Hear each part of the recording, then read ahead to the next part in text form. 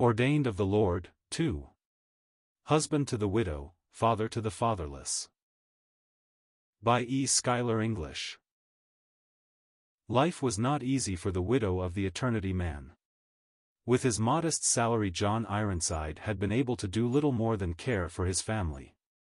Therefore Sophia had to undertake immediately the support of her 2 boys and herself when the second child was scarcely 3 weeks old. She had one talent that proved useful, her skill with needle and thread. So, like Dorcas of old, she made coats and garments, and was full of good works and almsdeeds which she did. At length she had more work than she could handle, and it became necessary for her to employ others to help her in her small business. But in the early days of her widowhood Sophia's faith in God was tested almost to the breaking point. Doubtless unaware of Mrs. Ironside's limited means, itinerant Bible teachers continued to look for hospitality in the Ironside home. Sophia welcomed them warmly and urged them to make use of the prophet's chamber. There was one occasion when, quite unexpectedly, John's brother Henry and a friend knocked at the door with their bags in hand, obviously intending to stay at least one night. Sophia was at a loss to know how she would be able to provide even one meal for the pair. It was in such circumstances that her faith was greatest, for then it seemed she needed it most. She fell to her knees and told the Lord all about the visit, asking him to supply her need according to his promise. Resting in the assurance of the word, she prepared the first meal for the visitors.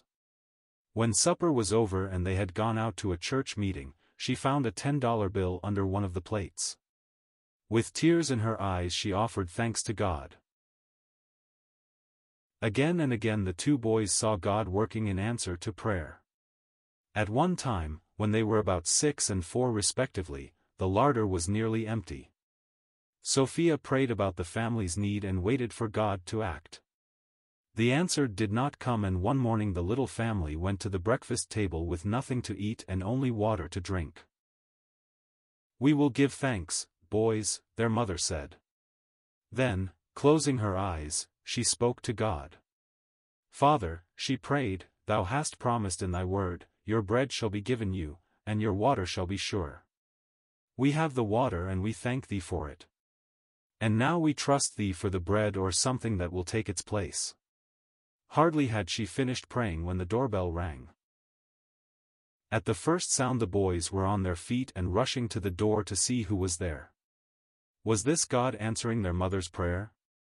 Indeed, it was, though the boys did not think the man at the door looked particularly holy. "Mrs. Ironside," he said, when she too had reached the door, "I feel very bad. We've been owing you for months for that dress you made for my wife. We've had no money to pay you. But just now we're harvesting our potatoes and we wondered if you'll take a bushel or 2 on account of the old bill." "Indeed, I'll be glad to," Sophia answered, and the man brought the baskets into the house. It did not take long for Mrs. Ironside to get some of those potatoes into the frying pan. Potatoes and water make a wonderful breakfast, they all thought as Sophia thanked God for his help in the hour of want. Sophia Ironside tried to teach her boys not only to trust God for material needs but also to honor and know His word. Praying without ceasing for the salvation of her sons, she was a striking example to them of what it means to have a passion for souls. For although her life was a busy one, she did not neglect one of the greatest callings of every child of God, to bear witness concerning Christ. For more than a half-century Henry Allen Ironside met and ministered with open-air preachers, mission superintendents, evangelists, missionaries, and Bible teachers across the length and breadth of this continent as well as in Great Britain and Ireland. Yet toward the end of his life he said, "My mother was one of the most earnest personal workers I have ever known." There was little time for Sophia to go out of the house. Even after she hired other women to help in her dressmaking establishment, she would often work late into the night.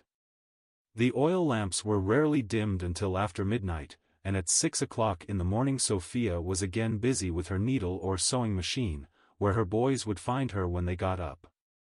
No, she could not get out to talk to people about their souls, but customers came to the house and a host of them were led to Christ through her faithful witness. Harry and John Ironside, ages 8 and 6, respectively, Toronto, 1884. When a new girl was employed to help in the little shop, it would not be long before Sophia would begin telling her about the Lord.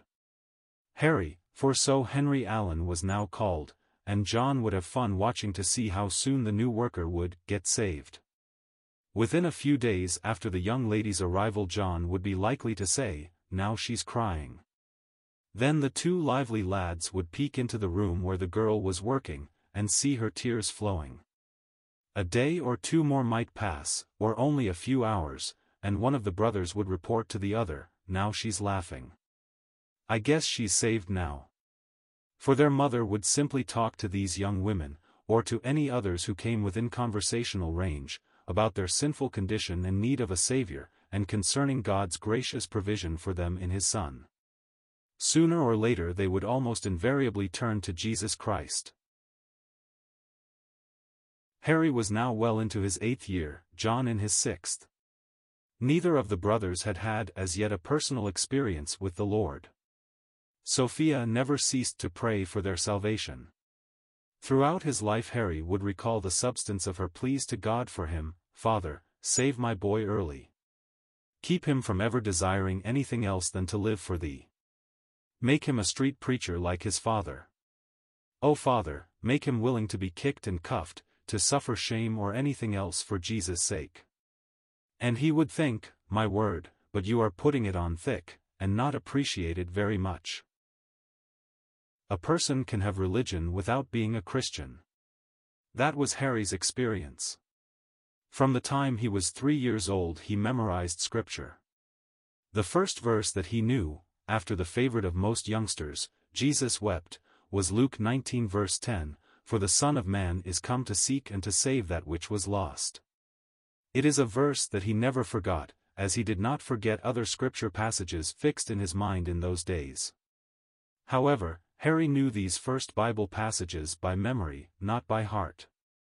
His mother asked him again and again whether he was yet saved, and visitors to the home would seek to lead him to the Lord, but always he would evade the question or answer in the negative, and then get away as soon as possible. One day Harry heard a man say that he had read the whole Bible through every year. Harry liked the idea and decided he would do the same. He completed it for the first time in 1 year. By the time he was 14 he had "caught up with himself," as he put it, having finished his 14th reading of the Bible in that year. From then on he never failed to read the book from cover to cover at least once every year until 1948, when advanced cataracts prevented long periods of close reading. Among the most frequent visitors to the Ironside home in Toronto were 2 Scottish evangelists who usually traveled together. One of them was very tall and had a long, brown beard. His name was Donald Munro. The other was quite short, his beard was long also, but black, and his eyebrows were bushy and very shaggy. Harry used to enjoy watching him clip them.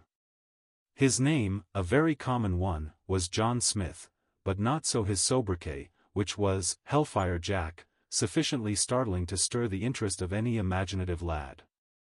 This pair, more than any other traveling servants of God, were the bane of Harry's existence. For, every morning as they came downstairs for breakfast, and upon other occasions as well, in season and out of season, one or the other would ask him, "Harry, my lad, are you born again?" He would tell them that he went to Sunday school, memorized Bible verses, and even gave out tracts, but always the answer would be something like this: "Oh laddie, you may give out tracts and still spend all eternity in hell. Ye must be born again, Harry boy." In later years Harry came to think of these 2 itinerant preachers as men who carried with them the atmosphere of eternity, but that was when he had become a Christian and was himself preaching the gospel, seeking to win lost souls for Christ. To the boy of 10 they seemed a plague and a scourge, so that one of his first thoughts, when his mother told her sons that the family was to leave Toronto to go to California, was, "Well, those 2 will never get at me again." He was to learn otherwise.